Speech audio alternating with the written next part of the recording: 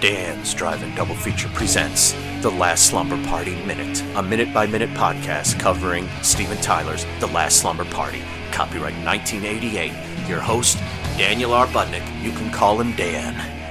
Now, listen to this.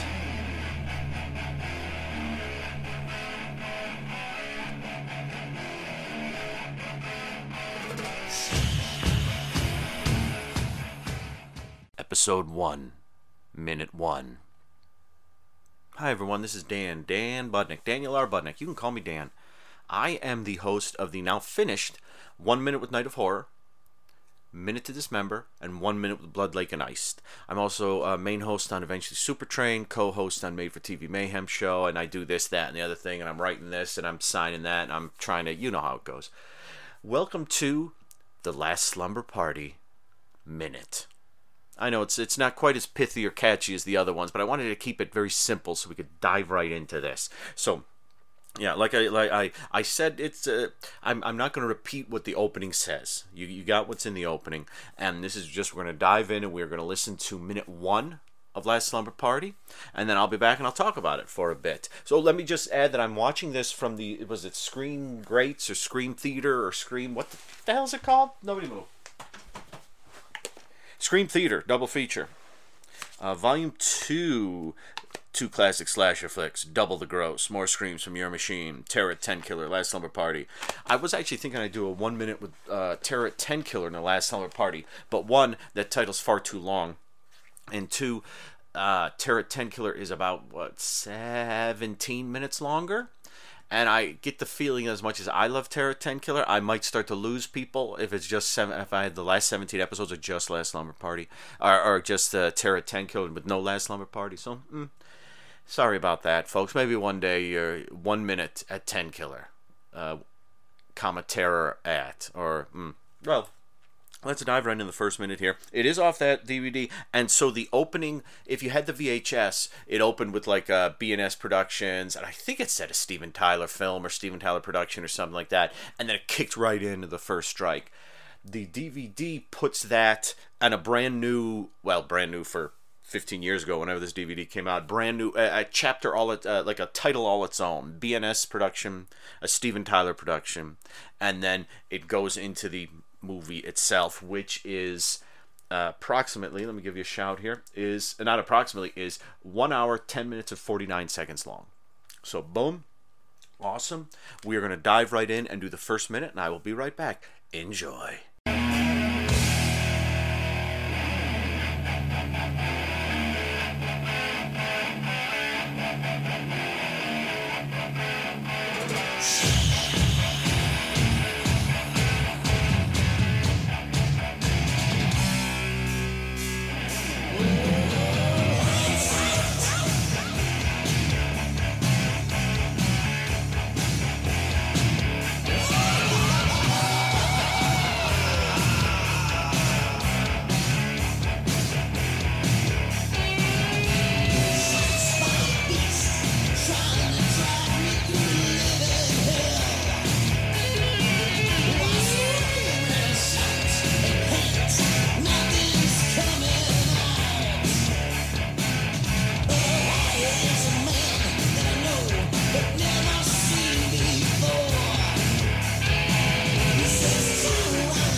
Nice.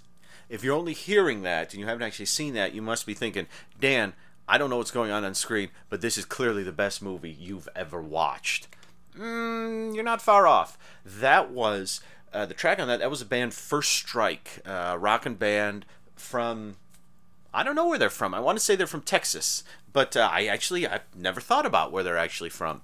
I know this movie was made in Louisiana, but I'll get back to you on that. I just thought they were from Everywhere and Anywhere. First Strike. That's their 1986 album, Just a, in quotes, Nightmare. If you've never seen the cover, you should look it up because you'll fall in love with it. If you own the Bleeding Skull book, you've seen the cover. I bought the CD from Retrospect Records so we could include the cover in there.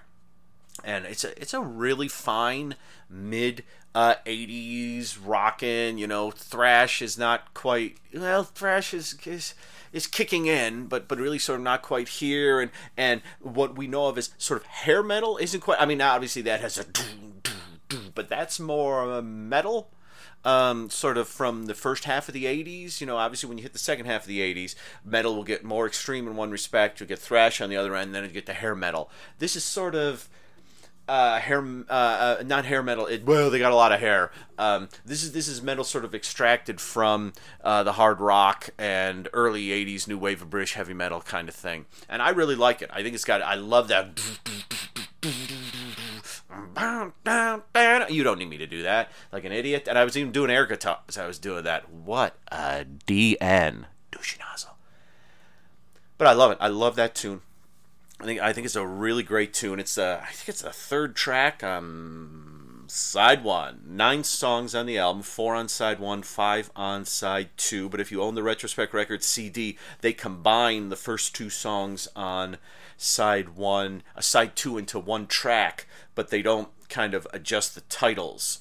So you get on the back it lists 8 tracks, and I think the last one it lists is Metal Machine, which is actually the penultimate track. The 8th track is actually Heavy Metal Boys, which we may hear later on in here. But it's a really great album. We'll talk more about sort of the music in this film when we get some other music in this film.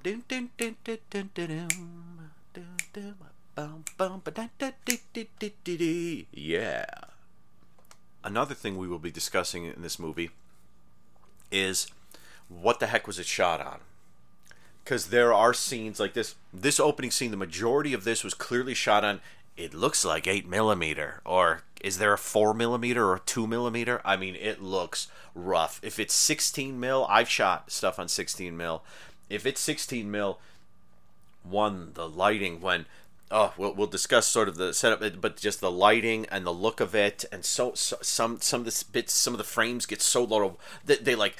There's one frame near the end there where there's like a spark of like red and green and yellow in it, which is not good, and there are scratches all over it, which they should have wiped away before they transfer this to video. That's my guess. We're going to discuss more what this was shot on. I mean, it looks to me like a mix of some video and film, but the portions that I think are video don't look like regular shot on video, so I'm wondering if those were possibly shot on video and then maybe transferred to film, but then the post-production was all done on video as far as I could tell. Would anyone do that? Shoot on video, transfer to film, and then transfer the film back to video? I don't know. It would certainly give it a different look than just, which is what this film has, and it's got a lot of looks. And one that we can discuss here is that opening shot. So if you got the DVD, you hit play, and that opening shot where the camera's point of view of the killer, and it's peering down a hallway, and you see a closed door, and then you see another door that's open and a huge light shining out of it. And then the camera kind of turns towards the wall and a door, and everything goes black for like 3 or 4 seconds. And then in a burst of horrible green, all of a sudden you're in like an operating room, and it's clearly film with all the scratches and hairs and everything. But that opening shot, forget about, and the thing that makes me say this, well, I haven't said it yet. That's one thing, folks. If this is your first time listening to one of my minute-by-minute podcasts, I tend to do these sort of off the cuff. And so I will get ahead of myself. And there's a charming, well, I consider it charming, that the jury is out, thing I do with words when I'm speaking rather quickly, which I'll yell out when I do it. But that opening shot, that one just down the hallway that turns into the wall or the doorway and everything goes to darkness, that looks like video to me. Doesn't it look like video? Look at the lighting. Look at the light. The light has a softer video look, and there's like a green like line or something on the sticking out of the left-hand side of the screen, which almost looks like a video anomaly or something like that from like a video camera. I don't know for certain, but I do know that the sort of the texture and the look of that opening shot looks completely different from the shot that's in the operating room. I could be right, I could be wrong, I don't know. But yeah, so you're in an operating room, and it begins with, I don't know what the hell they did, but it's just like, it goes from complete darkness to this burst of green, and you're in the operating room, and you've got this kind of skeezy guy with a huge scar on his forehead and male pattern baldness encroaching, picking through cabinets, and he begins to put on a surgical mask. And he's putting on the surgical mask, and the whole time, right, dun, dun, dun, dun, dun, we're just rocking, and it feels so good to rock. And we get a shot of a bunch of instruments and stuff. We kind of linger briefly over a scalpel, and then kind of pan up to him. And in a moment, I always find amusing, because when he puts on the surgical mask, and I will say this, I recently rewatched Death Nurse. And I don't know what the budgets were on. I'm sure the budget on Death Nurse was zero, as it is set in, Nick Millard's house, as all of his films in the 80s were set in. But that opening scene where the doctor and Nurse Mortley are doing surgery, and he has like his surgical mask is like a washcloth. Oh, I love it. But looks like a real surgical mask. And it's interesting because they show him very meticulously putting the surgical mask on, but he has on his hospital robe, his like patient robe. And then you see, and then it cuts away and it pans over the instruments, and then you see the scalpel, and then it pans up to him, and he's wearing full-on scrubs. These are my OR scrubs. Oh, are they? And he's got the full scrubs, and he's still putting the surgical mask on. It's almost like, I'm putting the mask on, you look away, zap. Oh my God, I'm in. Oh, I mean, I imagine what happened is he suddenly was like, oh my gosh, scrubs, and he put the scrubs on. Maybe he took the maybe he took the gown, hospital gown thing off and put the scrubs on. I don't know. I'd like to think he's naked under the scrubs, just running around free. But I'd like to think he sort of put the scrubs on, and then went to put the hat on. He was like, crap, I have to take the surgical mask off. So that's why he took it off, rather than he was putting the surgical mask on. And when you put a surgical mask on in an operating room, bean-a-dee-a-dee, my nose just wiggled. Suddenly you're wearing scrubs. I don't know. But hey, that's the way that goes. And it's great because there's no obviously live sound. It's all First Strike playing. So there's just a moment where he kind of looks around pensively, and you're like, what's he doing? And he grabs the scalpel and he looks up, and the minute ends with like a hand like poking sort of through the doorway towards the light switch, and he's approaching the hand or the arm, the wrist, with his scalpel upraised.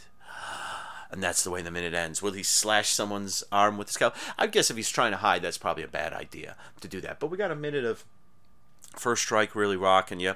And, I think I'm going to wrap this minute up here. I was going to tell the story of how I first sort of discovered Last Slumber Party, but we will get into that when we get a few minutes in and I have a little left to say. Maybe when we hit the credits. But yeah, that was the Last Slumber Party Minute, episode 1, minute 1. We are rocking. We got a crazy guy stealing OR scrubs with a scalpel. Spoiler, mental patient. I guess to say spoiler and then say it like it's a question doesn't, maybe it wasn't a spoiler. Maybe that was a spoiler, is that it's not a spoiler, what I just said to you. And so we get the rockin', and we just get... I was going to say that's about as 88 as it gets, but actually I think that footage was probably shot long before 88 and the music's from 86. So that's sort of as 80s-ish as you can get, or, well, the music is, at least. You can't really tell. We've had crappy-looking films for ages, so we'll find out in the next minute what's going on. But yeah, that's minute 1, and I'm going to leave you guys with this.